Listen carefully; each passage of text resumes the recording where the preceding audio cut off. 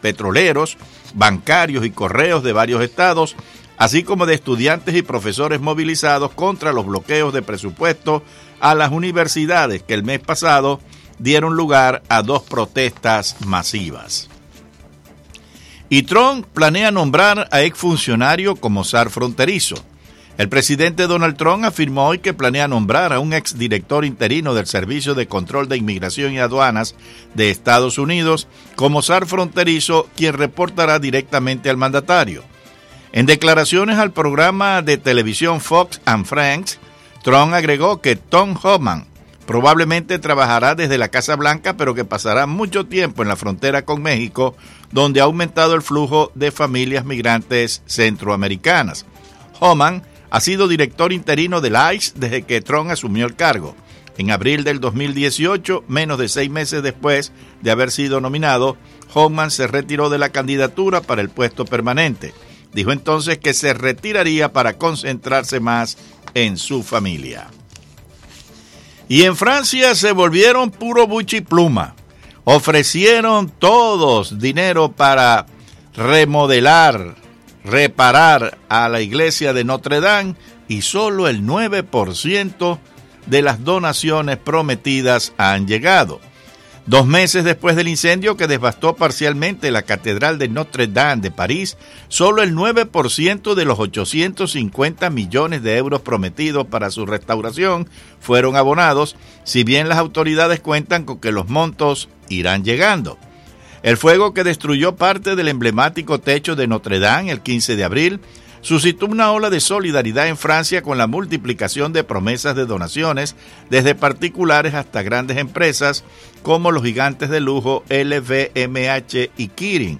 La agencia France Press reseñó que hasta ahora solo se recaudaron 80 millones de euros que corresponden a las pequeñas donaciones de particulares. Y nos vamos ahora, señores, a Nicaragua. Vamos a Radio Corporación. Allá está ese equipo para darnos a conocer los titulares de las noticias más importantes del día. Quedan 4 días para que el gobierno cumpla plazo máximo de liberación de todos los presos políticos en Nicaragua. Persecución política, confiscación de bienes muebles e inmuebles y difamación propagandísticas son acciones del gobierno en Nicaragua contra activista social autoconvocada Irlanda Jerez. Días de régimen caudillista y familiar en Nicaragua. Ortega Murillo están contados, afirma Irlanda Jerez, excarcelada. Todos somos desobedientes ante estos delincuentes. Grito que difunde lideresa excarcelada en todo el territorio nacional. A su vez, llama a Fuerzas Armadas, Policía Nacional y Ejército de Nicaragua no acatar órdenes de asesinar al pueblo nicaragüense. Presos políticos recién excarcelados no son libres ni mucho menos amnistiados, según abogado Minor Curtis Lobo. Solamente jueces y Ministerio Público deben absolver y liberar plenamente a presos políticos excarcelados, según profesional del derecho. Mayoría de presos políticos y excarcelados padecen estrés postraumático agudo y depresión, según psicóloga clínica en Comisión Permanente de Derechos Humanos, Yesenia Paz Aragón. Abogada Ana Cecilia Chamorro, nueva presidenta en Junta Directiva de Emprendedores Juveniles de Nicaragua. Alta comisionada de Derechos Humanos en Organización de Naciones Unidas, ONU, visitará Venezuela del 19 al 21 de junio del presente año. Y bien, hasta aquí las noticias, 60 minutos y ya volveremos con más información a su poderosa 670. Freddy Corea está en el control de estudios, Humberto García como locutor, y ahora, señores, Enrique Encinosa ya está preparado para presentarnos El Mundo al Día. Hemos presentado las últimas noticias desde nuestra sala de redacción y satélites.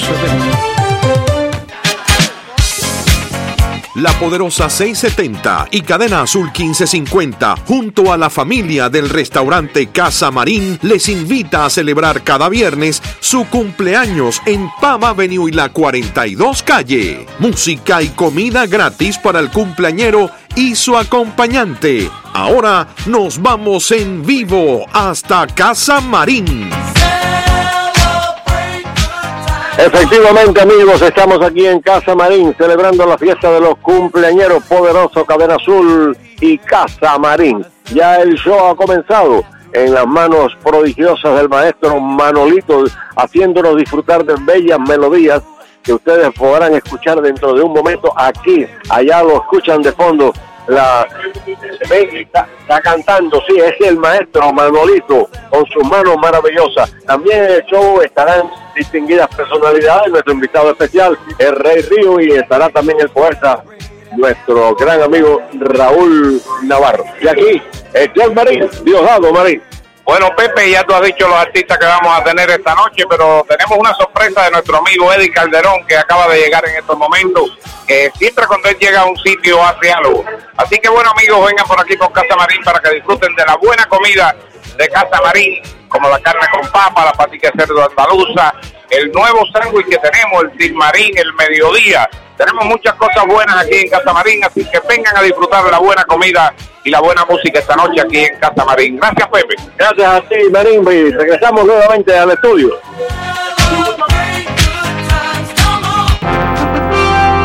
This is WWFE, 670 AM, Miami.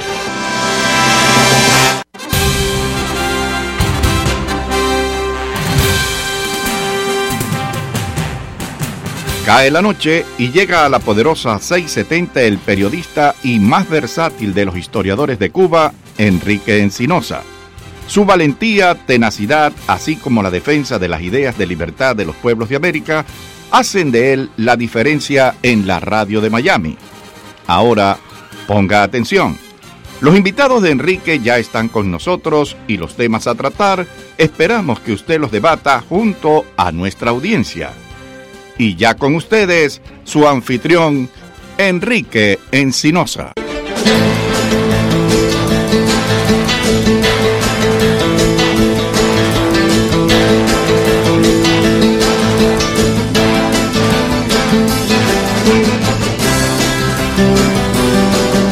Candela, Freddy. Hoy es viernes y después nos vamos a fiestar Freddy y yo. A fiestar, Freddy, candela. Aunque está lloviendo y eso, pero a ti nunca la lluvia te ha interrumpido una fiesta. Un paraguas y para adelante. Yes. Y mira, fíjate lo puntual que es Igor Paklin. Ha llegado con la precisión de una bomba inteligente esa que llega y te tocan el timbre de la puerta antes de que el musulmán abra. Aquí llegó Igor exactamente a tiempo.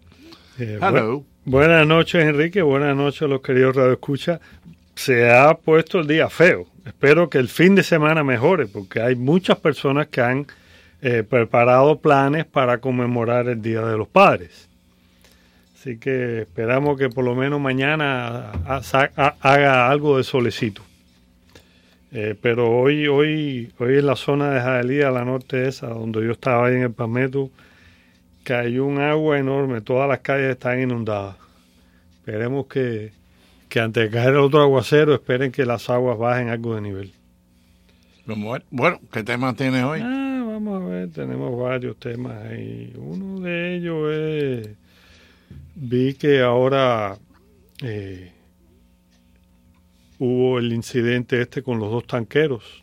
¿Has tenido alguna noticia adicional? No, simplemente hay movimiento de tropas ahí, está la tensión y los iraníes dicen que ellos no tuvieron nada que ver y los americanos dicen que sí, tuvieron todo que ver y nada, yo creo que ahí hay que darle tiempo al tiempo. No, las tensiones aumentan, realmente el dedo y la sospecha apunta a los iraníes. Pero por otra parte, ellos dicen, yo no fui, y es muy difícil de probar, y habría que ver exactamente en qué se basan las acusaciones. Lo cierto es que los iraníes siempre dijeron públicamente: si nosotros no podemos sacar petróleo, nadie va a sacar petróleo. Pero eso, la mayoría de las personas, o por lo menos yo me incluyo, lo interpretamos en que si los norteamericanos cierran el estrecho de Hormuz para el paso de petróleo iraní, entonces ellos van a bloquear el estrecho. Los norteamericanos no han cerrado el estrecho de Hormuz, pero el cerco económico que se le ha puesto a los iraníes a nivel de que el que quiera petróleo no puede usar dólares para pagar, no puede usar bancos norteamericanos, no puede usar el sistema de transferencia bancaria, tampoco pueden los barcos tampoco pueden tener ningún interés de compañías americanas. Las compañías de seguro no pueden asegurar los barcos, y nadie, si no asegura, la tripulación no zarpa. O sea, y aparte de eso, se ha hecho presiones sobre países que tradicionalmente han comprado petróleo iraní, sobre todo Japón, Subcorea, India, y al parecer ellos han reducido.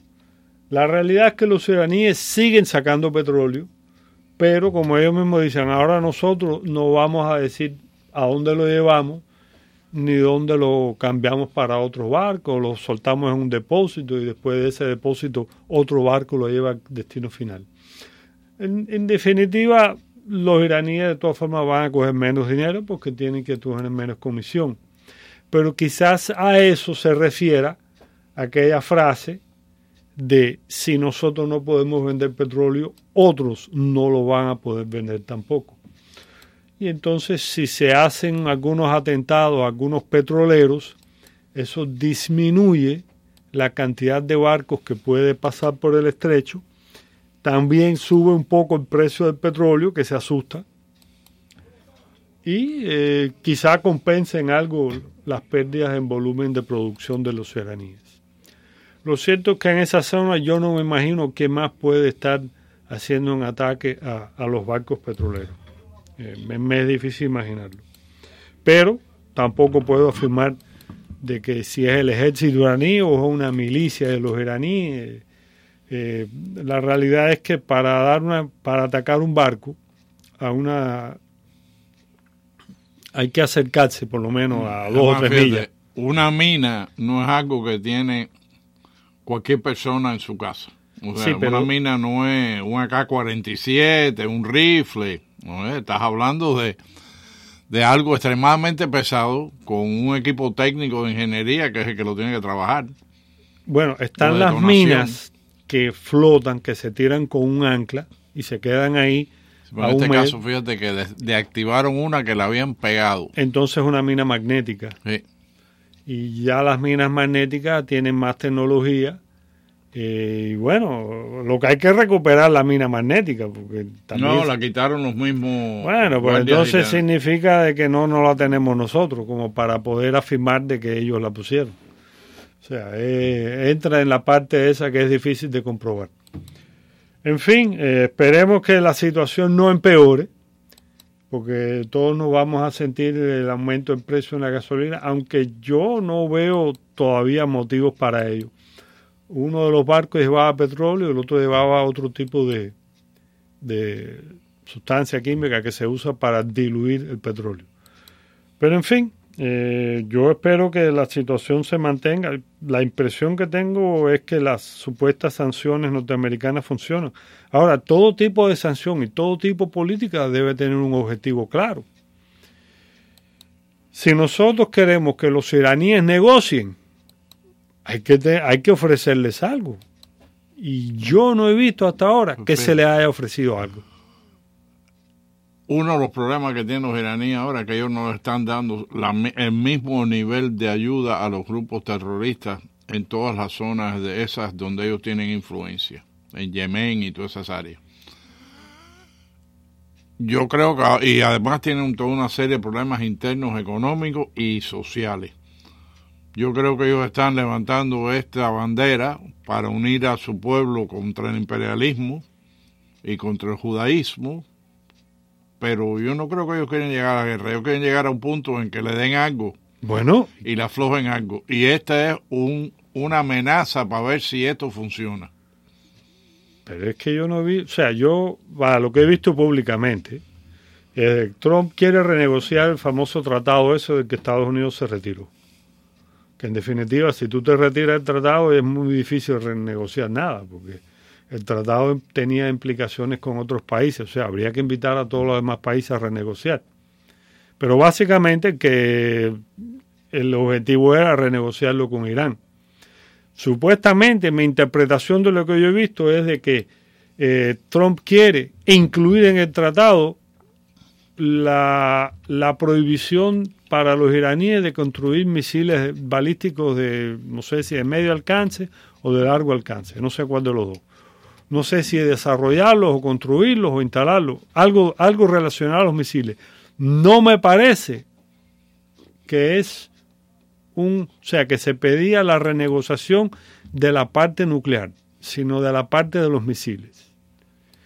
Y la pregunta que yo hago, si tú quieres que los iraníes acepten más restricciones, la pregunta es que tú le ofreces a cambio.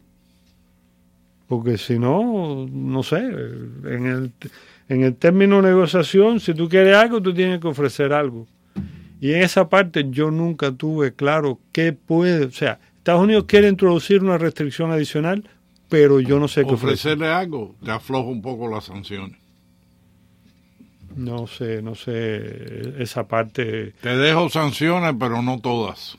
Eso no me parece viable. No me parece viable. De todo depende del nivel de desespero que ellos tengan. Bueno, sí, pero esto es, como te decía, mira, durante la semana vi que llegó una carta muy como es, lovely letter del presidente Kim.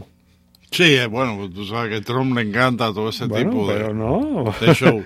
O sea, espero que dentro de esa carta haya algún progreso. Siempre he dicho que si Trump a estas alturas hubiera logrado ya un acuerdo con los coreanos, quizá hubiera sido más fácil llegar a otro acuerdo con los iraníes. Como diciendo, mira, si con los recalcitrantes logramos un acuerdo, ¿cómo no vamos a poder llegar a un acuerdo con ustedes?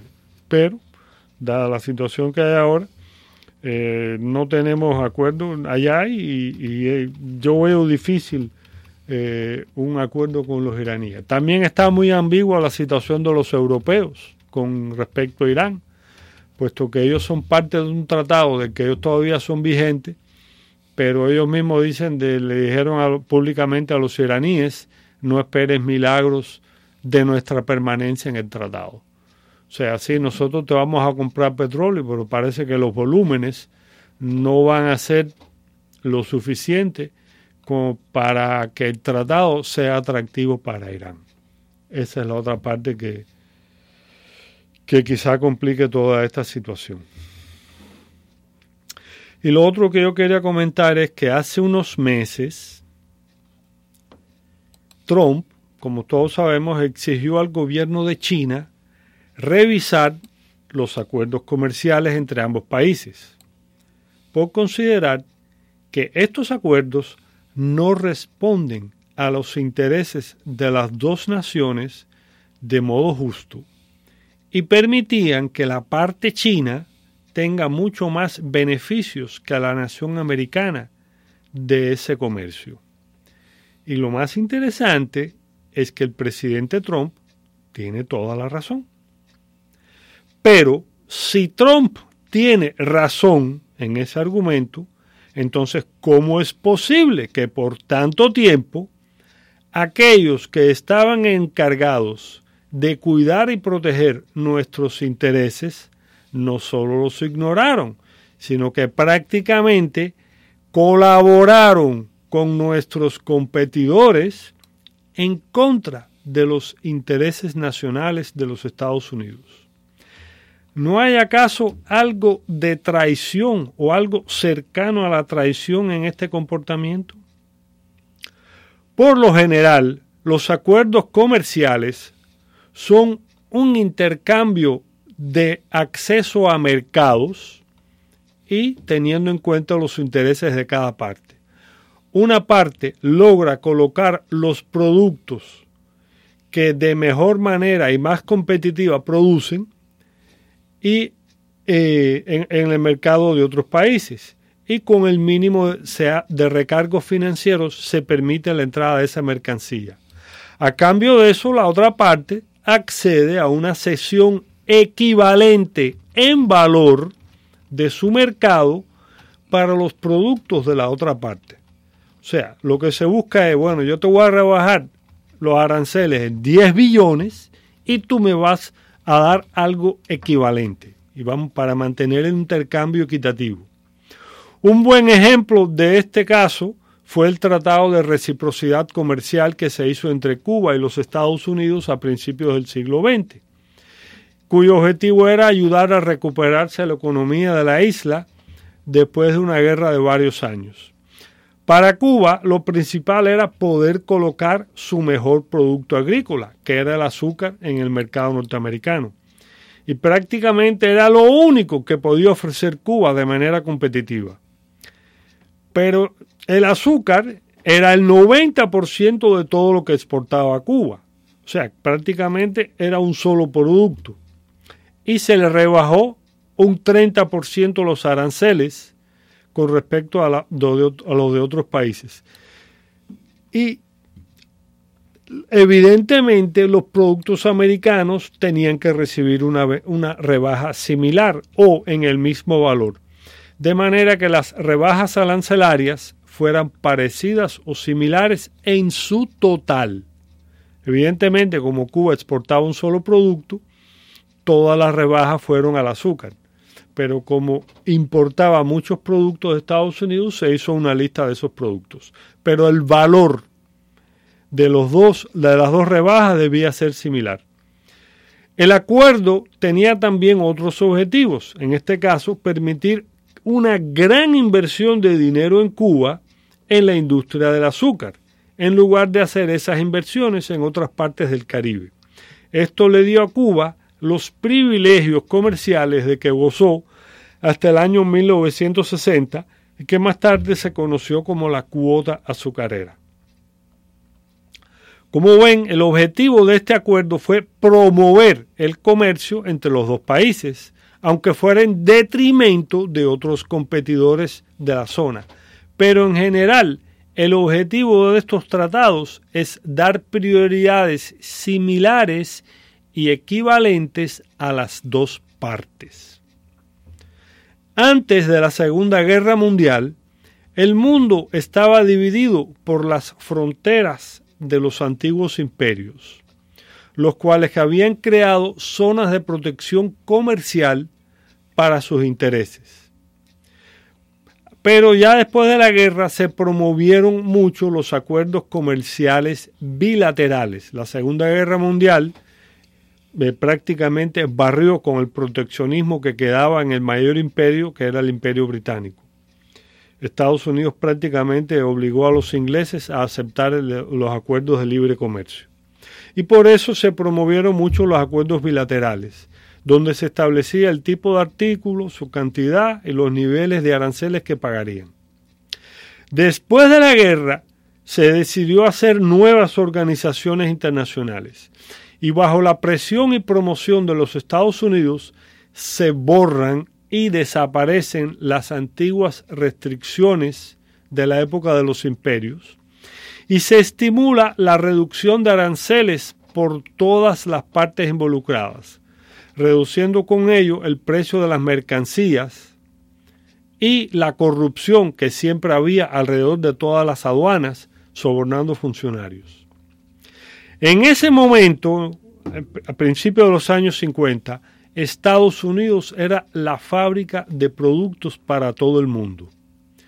Posiblemente concentraba en Estados Unidos casi el 50% de la producción industrial del mundo, lo que creó en Estados Unidos un buen crecimiento económico y permitió eliminar el desempleo y promover el consumo de todos los grupos sociales.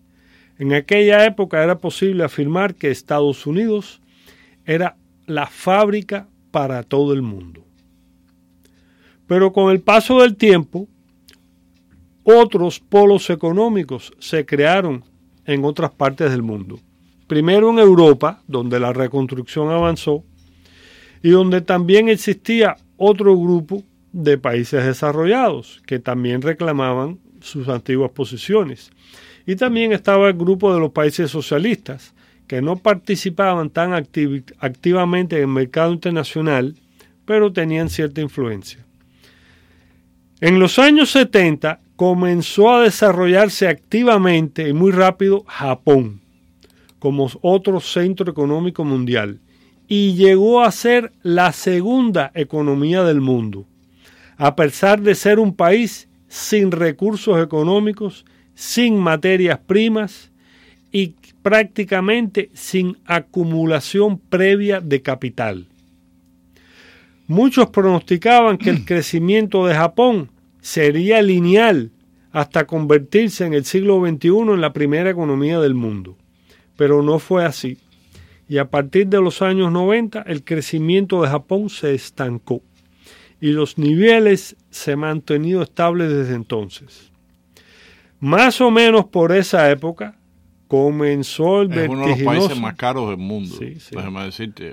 Por eso tú ves a muchos japoneses que viajan fuera. Okay. Porque el dinero que ellos ganan en Japón, tú puedes estar limpiando piso en Japón y el dinero que tú ganas te da para viajar fuera en intercambio con el dólar, etc. Bueno, pero entonces... Sí, no, pero eso está bien. O sea, ellos tienen una mano de obra más cara, pero ellos no han exportado su parque industrial.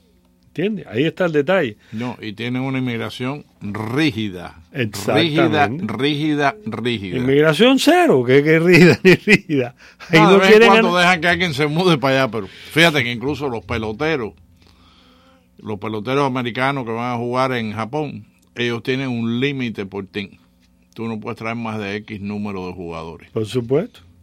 Bueno, más o menos por esa época comenzó si no se le va a llenar de peloteros dominicanos. Más o menos por esa época comenzó, o sea, por los años 90, comenzó el vertiginoso crecimiento económico de China. Y ese crecimiento lo vemos avanzar hasta el día de hoy. O sea, China prácticamente asumió el rol que había asumido Japón. Pero, a diferencia de los japoneses, que tienen serias limitaciones para poder proyectar su poder militar, que prácticamente está controlado y está prohibido, los chinos no tienen y nunca tuvieron esas limitaciones.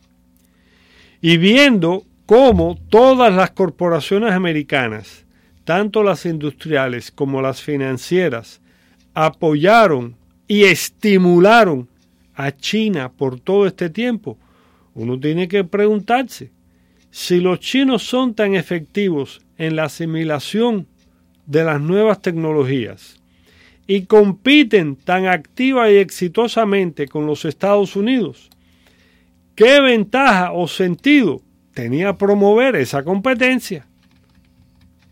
O sea, si estamos promoviendo una competencia masiva en contra de nuestras propias corporaciones y de nuestros propios productos.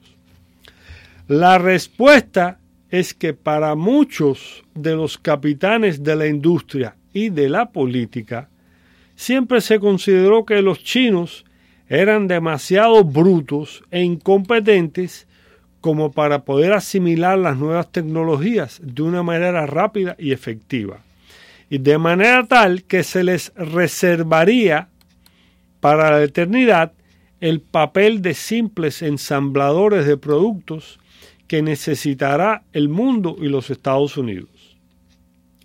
Yo no sé de dónde sacaron las conclusiones esos sesudos, pero la realidad es que si bien a los chinos les llevó tiempo asimilar esas tecnologías, lo cierto es que fue mucho menos tiempo del que se supuso en los pronósticos iniciales.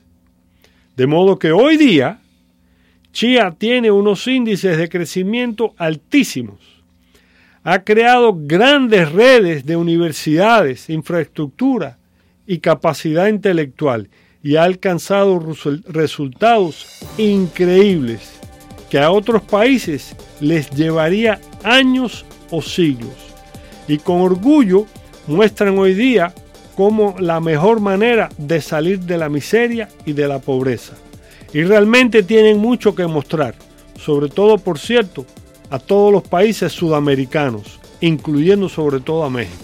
Bueno, y ahora vamos a apartarnos de China por un momento e irnos con nuestro nicaragüense favorito, Freddy Corea, a un corte comercial. Candela, Freddy.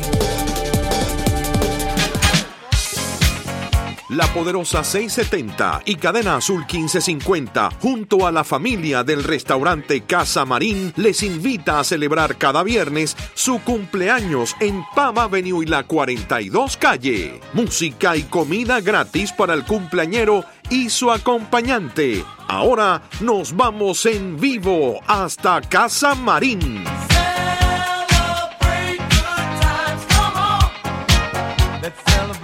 Casa Marín, a disfrutar la fiesta de los cumpleaños. Amado y 42. Toda la fiesta andando, empezó la fiesta y junto con ella está cantando en este momento Rey Ríos. Aquí a nuestro lado el Marín. Bueno, amigos, vengan por aquí por Casa Marín para que disfruten esta noche la gran fiesta de aquí de los cumpleaños poderosos. Tenemos a Rey Río actuando ya, como dijo Pepe, pero también tenemos una deliciosa comida. Si quieres disfrutar de una buena comida o un buen sándwich o una buena pizza, que estamos haciendo pizza también, venga por aquí por Casa Marín, que estamos localizados en Palm Avenue y la 42. Una casa de familia. Los esperamos aquí, Casa Marín, Palm Avenue y la 42. Oye, quiero decirles que hay un nuevo sándwich que se llama el mediodía. Vengan por aquí y pidan para que vean qué sabroso es. Adelante, control.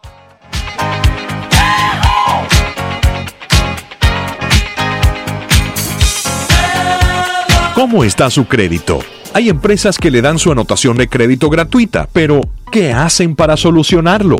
En su salud financiera realizaremos una auditoría y consulta de crédito gratuita y le brindaremos su puntaje de crédito. Nuestro equipo de expertos financieros se sienta a su lado para personalizar un plan para aumentar su puntaje. Durante los últimos 20 años hemos aconsejado a nuestros clientes cómo mejorar sus vidas financieras. Trabajamos directamente con sus acreedores y burós de crédito para verificar, desafiar y cambiar a fin de aumentar su puntaje. Le proporcionamos herramientas simples para aumentar su puntaje. Llame a su salud financiera ahora al 786-529-6448, 786-529-6448 para obtener su consulta gratuita. Mejore su salud financiera hoy. Nobles y tiernos seres que escuchan asiduamente el programa Cachumbambé, un programa en el que nada humano nos es ajeno y en el que siempre discutiremos cualquier tema, por escabroso que éste sea, siempre dentro del marco del buen gusto, la elegancia y el amor al prójimo. Vamos a estar ahora los sábados de 12 de la tarde a 1 de la tarde, aquí en la poderosa 670 AM, en el corazón del pueblo. Los esperamos. Ráfagas de ósculos para todos. El exitoso. Nosotros preguntando y usted ganando. Participa y llámanos. Verás que el premio ganarás. Teléfono 305-541-3300. 305-541-3300. Participa y gana. This is WWFE 670 AM Miami. Y continuamos con Igor Paklin. Continúa. Sí, bueno, como decía, hoy día los chinos tienen altísimos índices de crecimiento. Han creado grandes redes de infraestructura, sobre todo en las universidades y centros de desarrollo, y tienen una capacidad intelectual que les ha permitido alcanzar resultados increíbles, que a otros países, como dije, les llevaría siglos. Y ellos, con todo orgullo, muestran hoy día a otros países cuál es la mejor forma de salir de la miseria y de la pobreza. y realmente tienen mucho que mostrar. Y como yo dije, sobre todo los países sudamericanos, que llevan decenios que no acaban de encontrar la manera de salir de la miseria. Ahora, el mercado de Estados Unidos, el mercado americano, es atractivo porque es grande. Y volviendo al tema de las tarifas comerciales como forma de presión, he notado que la prensa globalista aquí en Estados Unidos ha comenzado a insinuar que las tarifas que se va a poner en el comercio con China solo afectarían al pueblo americano, que tendrá que pagar más caro por las mercancías que se traen las grandes corporaciones desde China. Es una manera de quitarle al presidente Trump el mérito de haber iniciado estas gestiones y hacerlo perder respaldo popular, diciendo, mira, por culpa de Trump ahora vas a tener que pagar más. Como decía, el mercado norteamericano es atractivo porque es grande y por su alto poder adquisitivo, como el de Japón precisamente. Pero esos atributos se deben a la capacidad de crear riqueza en la nación. O sea, usted crea riqueza y usted se la distribuye a su pueblo como empleados, y de esta manera les permite a ellos pagar. Esto permite pagar buenos salarios, pero los productos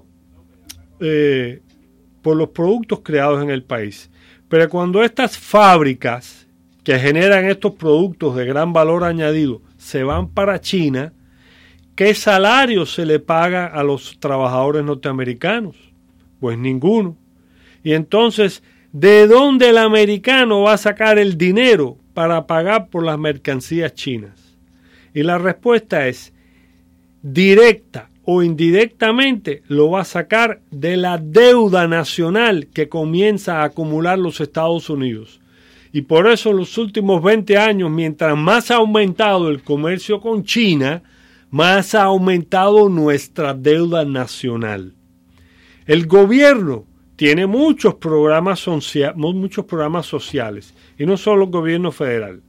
Y esos gobiernos se endeudan y distribuyen entonces ese dinero en sueldos y en pedidos a las compañías privadas. Y de esa manera, la riqueza nacional se transfiere a otros países. Y a nosotros, a los norteamericanos, solo nos queda la deuda nacional. O sea que prácticamente lo que están es transfiriendo nuestra riqueza y dejándonos a nosotros la deuda. Mientras que entre los chinos y las grandes corporaciones se reparten todo ese dinero. La lucha por los mercados ha sido una constante del desarrollo del sistema de mercado o de capitalista, como se le llama. Y en muchos casos incluso ha llegado a la violencia para ver quién controla determinados mercados o vías de acceso. En el caso de China, las grandes corporaciones americanas conspiraron junto al gobierno chino para transferir el parque industrial norteamericano a China, pero manteniendo al mismo tiempo el acceso al mercado americano, lo que les permitía tener enormes ganancias que en su mayoría dejaron depositadas en cuentas en el exterior, en los bancos offshore en el Caribe. O sea que ni siquiera pagaban impuestos por esa enorme ganancia y preferían invertir ese dinero en lobistas y políticos dentro de la nación. Esos lobistas y esos políticos son los que les ayudaban a transferir más fábricas a China.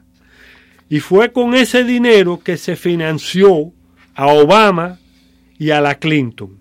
Pero para sorpresa de todos, ganó Trump. Trump sí conoce este juego, lo comprende y sabe también el nivel de complicidad que tienen todas estas grandes corporaciones, incluidas las financieras, en todo este rejuego.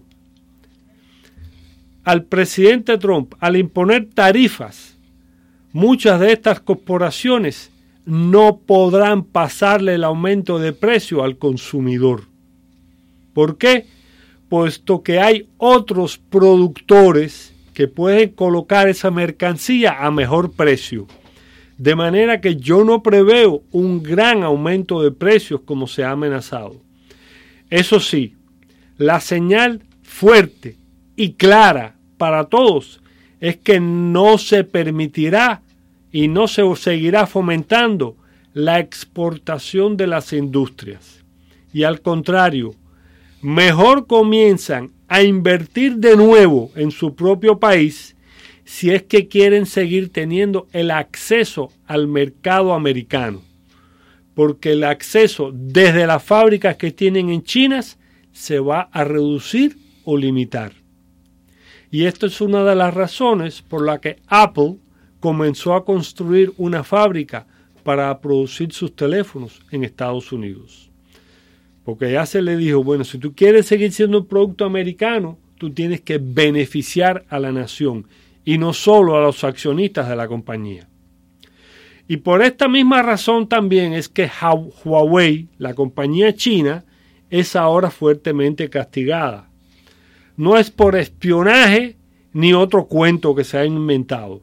Simplemente, ya Huawei en este momento es la compañía más grande del mundo que controla ya el 30% de la instalación de los sistemas de comunicación inalámbrico, o sea, los sistemas de celulares, y es uno de los líderes en el nuevo estándar que se llama 5G, que es el más avanzado de todos. Y se fue por encima en niveles de instalación del líder mundial en este ramo, que era la compañía Ericsson. O sea, Huawei se fue por delante de ellos.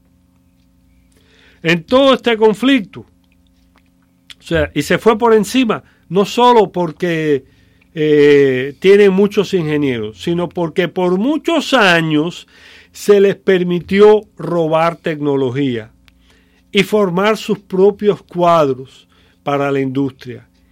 Y si en esa tecnología Estados Unidos no va a poder competir, quedará Estados Unidos relegado a un segundo plano y la vanguardia tecnológica pasará entonces a una compañía china. En todo este conflicto está la lucha por el liderazgo tecnológico y la protección de los mercados. Estados Unidos no seguirá dando acceso ilimitado a su mercado si los chinos no permiten algo equivalente en el suyo, incluido el respeto a la propiedad intelectual y a los múltiples servicios financieros que pueden dar las compañías norteamericanas. Y como yo sé que los chinos no se van a bajar los pantalones como hicieron Bush, Clinton y Obama, este conflicto va a ser para largo y llevará mucho tiempo encontrar una solución adecuada que pueda satisfacer a las dos partes. Pero en la defensa de los intereses nacionales, yo estoy 100% con el presidente Trump. En cuanto a los demócratas, para lo que han quedado como el señor Bernie, que es un demagogo, haciendo la promesa de que todo va a ser gratis, me recuerda mucho a Mao Zedong. Me recuerda mucho más a Mao Zedong que a los padres fundadores de esta nación. En Estados Unidos, por tradición, si usted quería algo, debía dar algo. Y nunca se prometió nada sin un esfuerzo para obtenerlo. Quizás, de todas formas, todavía estemos a tiempo y podamos enviar al señor Bernie y a sus secuaces a China, libres de impuestos, y yo estoy dispuesto incluso a dar un cierto subsidio. ¿Tú le pagas el pasaje a Bernie? Sí, algo así. Porque es increíble de que allá están construyendo una economía de mercado donde precisamente están buscando cómo encontrar un balance de todo, de todo que tenga un precio, que tenga una razón de existencia. Yo creo que hay mucha gente que quisiera pagarle pasaje a Bernie para Corea del Norte o China, cualquier lugar de eso. Bueno, pero hace falta, en la práctica, acuérdate que él cogió la mitad de los votos en el Partido Demócrata.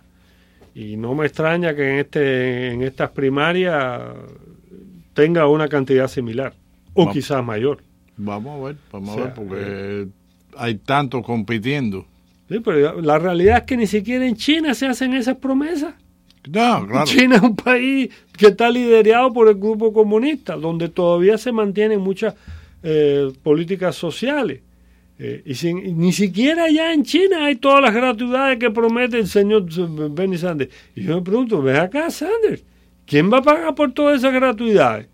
Y si me van a dar todo eso gratis, venga, chicos, ¿para qué yo necesito ir a estudiar o ir a trabajar?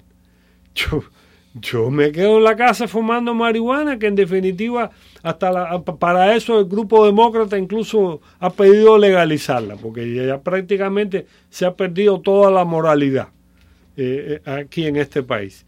Y si no se va a valorar el esfuerzo que tienes que hacer para obtener algo, entonces, y la otra Elizabeth Warren que quiere cancelar las deudas estudiantiles. Digo, ven acá, pero si vamos a cancelar la deuda estudiantil, ¿a quién estamos beneficiando? ¿A los estudiantes? No, estamos beneficiando a todos esos college bandidos que se encargan de estafar a los jóvenes, dándole títulos que no tienen ningún valor, pero cobrándoles un montón de dinero. Y ahora, si tú cancelas esa deuda, esa gente van a seguir regalando ese dinero. En mi opinión, lo que hay que hacer es obligar a todos esos colleges a suspender esa regaladera de títulos que no tienen ningún valor, que en realidad no regalan, sino que distribuyen y dejan a todos nuestros jóvenes endeudados. Esa es la verdadera razón del aumento de la deuda estudiantil, que se han aprovechado de que hay un montón de programas para que usted estudie lo que usted quiera y han inventado un montón de profesiones que no tienen ningún valor, ni ningún conocimiento, ni aportan nada al futuro de la nación. Y se están quedando, todos estos colleges, se están quedando con todo ese dinero. Yo considero que si vamos a cancelar la deuda estudiantil, lo que hay que hacer es transferirle la deuda a los colleges. O sea, que sean los colleges los que paguen esa deuda. ¿De dónde saca el dinero?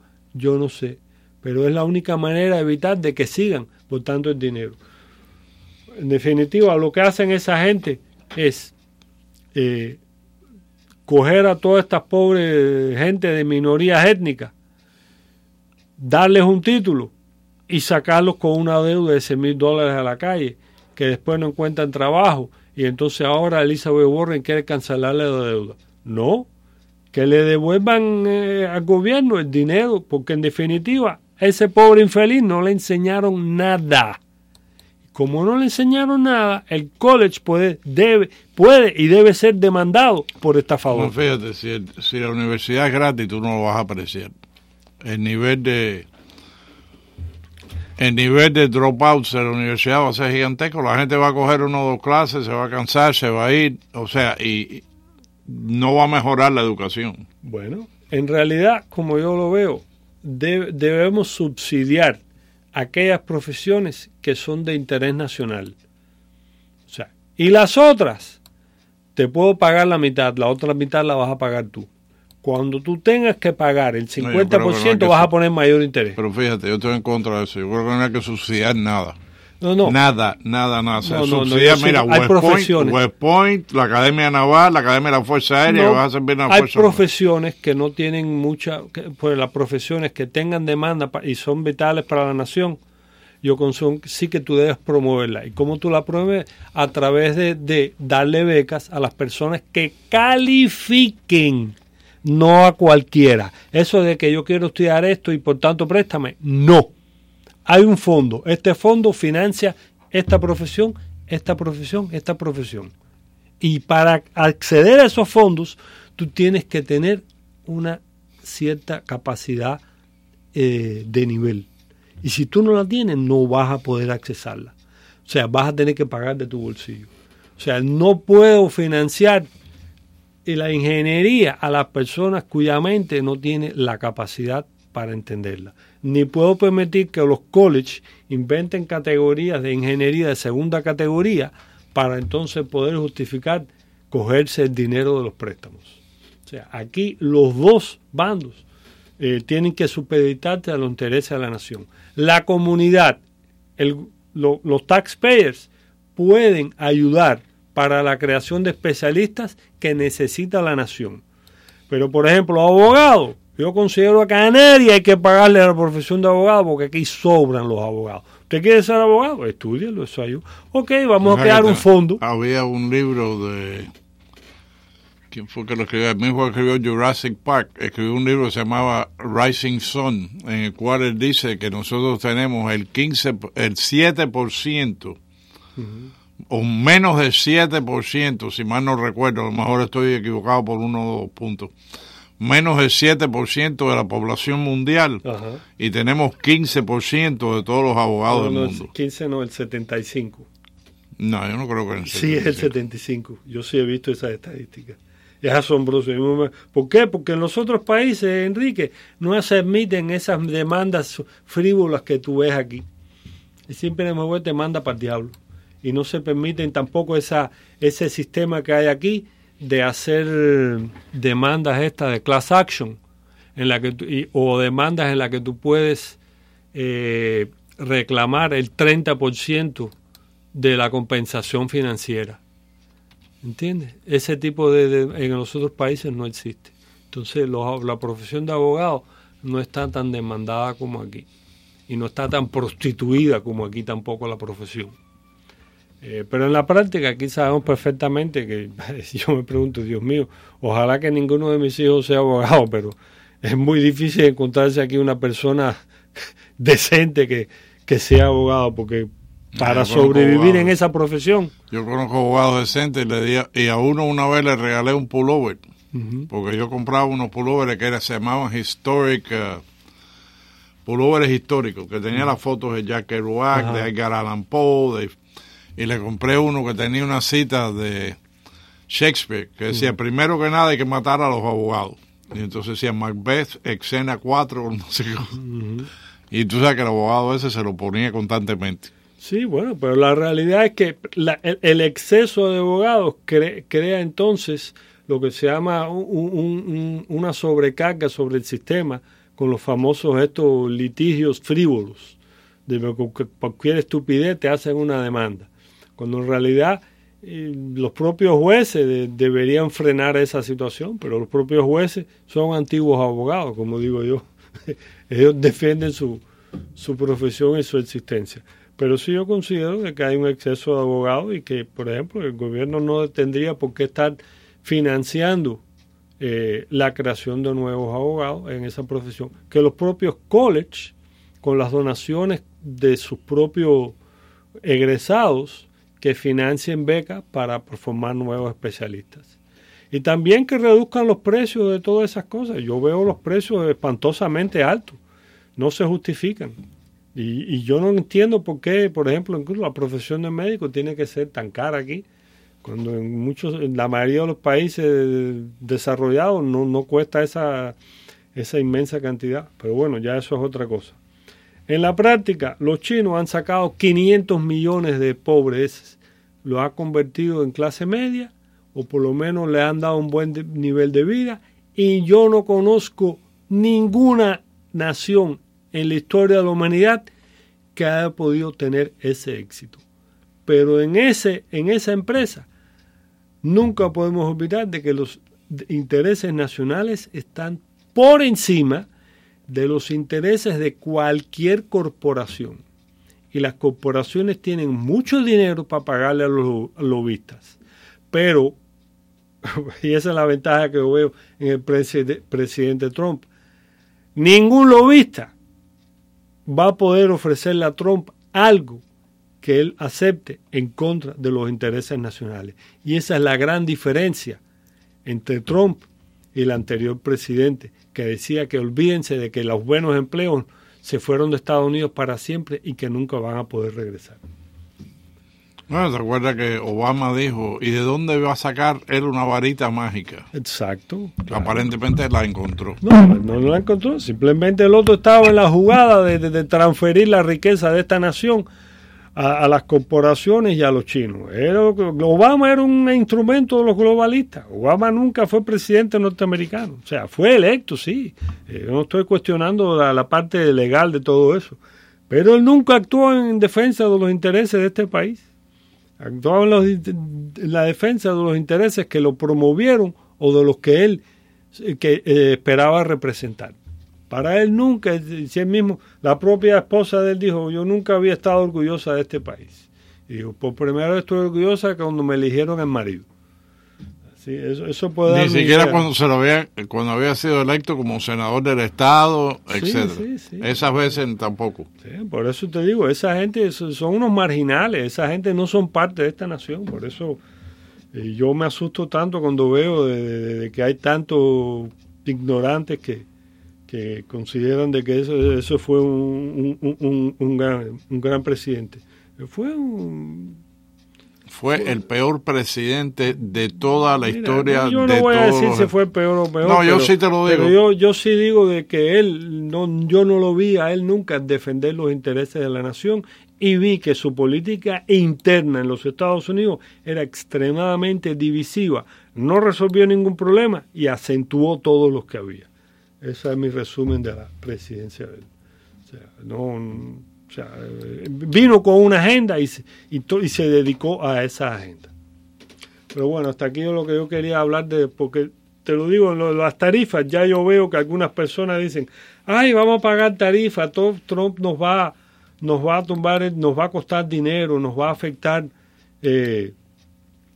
nuestro poder adquisitivo. No, las tarifas es parte del mecanismo de negociación para que las corporaciones no sigan yéndose de este país y para que aquellas que todavía pueden hacerlo regresen de nuevo y generen empleos y riqueza dentro de los límites geográficos de la nación. Las tarifas eran para taponear un hueco por donde se estaba desangrando la nación. ¿Okay? Si por un lado no había movimiento, o sea, si por un lado estábamos nosotros mandando para afuera y pagando tarifas a ellos, y ellos estaban mandando para acá sin pagarnos tarifas a nosotros, en algún momento eso hay que ponerlo, hay que nivelarlo. Exacto. El objetivo de todas estas tarifas es obtener un tratado comercial en el que las dos partes tengan ganancias, no una sola parte. Bueno, y ahora vamos al corte comercial y al boletín de noticias. Regresamos en 5 o 6 minuticos. Y Marín todavía no me ha mandado frita.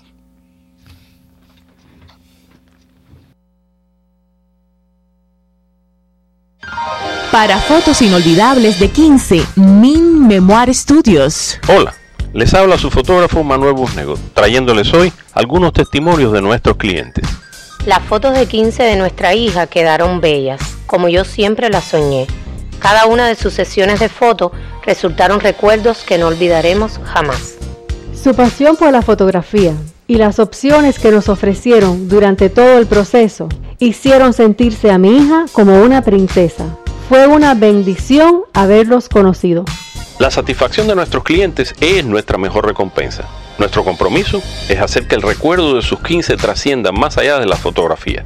Llámenos 305-588-0209. 305-588-0209. Min Memoir Studios, una experiencia fotográfica incomparable. Saludos amigos, les habla el reverendo Guillermo Escalona. Escúchenos los sábados a las 6 de la mañana y los domingos a las 8 de la mañana en La Hora Positiva, un encuentro con las buenas noticias. Y reciba la paz que sobrepasa. El exitoso. Preguntas para hoy. ¿Quiénes son los autores de estas frases? Vale más un minuto de pie que una vida de rodillas. Cuando la tiranía se hace ley, la rebelión es un derecho. Llámanos, participa y gana. El exitoso preguntando y usted ganando.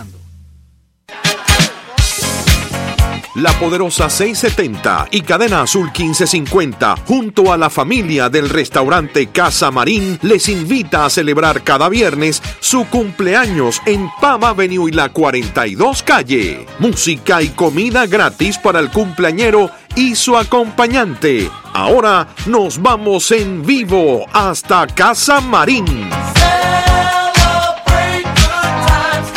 Efectivamente, amigos, aquí estamos en Casa Marín, celebrando la fiesta de los cumpleañeros poderosos, Cadena Azul y Casa Marín.